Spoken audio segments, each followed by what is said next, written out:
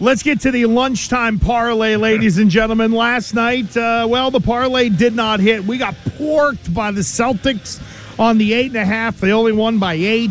Jaylen Brown did not go over 27.5. I had the Bucks as underdogs, and they had an outright win last night. So, anyway, we are, as of right now, minus $50 on the old lunchtime parlay. But then again, we're due to hit one. It is a 3-team parlay, unlike before we did the 4-team parlay.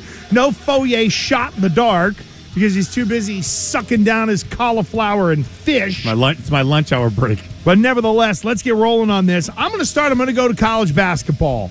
Patrick Ewing is an idiot. Patrick Ewing should never have been named the head coach of a major college team. Georgetown is terrible.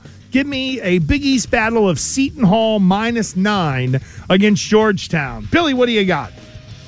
I'm going with the 76ers. It's a big number, but the Detroit Pistons are hot garbage. So I'm taking the Sixers to cover the 11.5 points over the Pistons. I like it. Terp, what do you got, babe? I'm going to take the Cleveland Cavaliers -2.5 at the Jazz. Cleveland has won 4 of their last 5. Utah's starting to slip a little bit. Cleveland has arguably the best backcourt in the league with Garland and Mitchell, and they have the best defensive rating in the league. So defense wins championships as well as lunchtime parlays. So I'm going to take Cleveland 2.5. Yeah, Terp, I would also say, too, if you're Donovan Mitchell, probably a little motivated tonight, don't you think? For sure. Yeah, I wonder if a Donovan Mitchell prop might be in order for those who want to dig in. All right, so Cavs minus the numbers, 76ers minus, Seton Hall minus. We are riding the favorite train.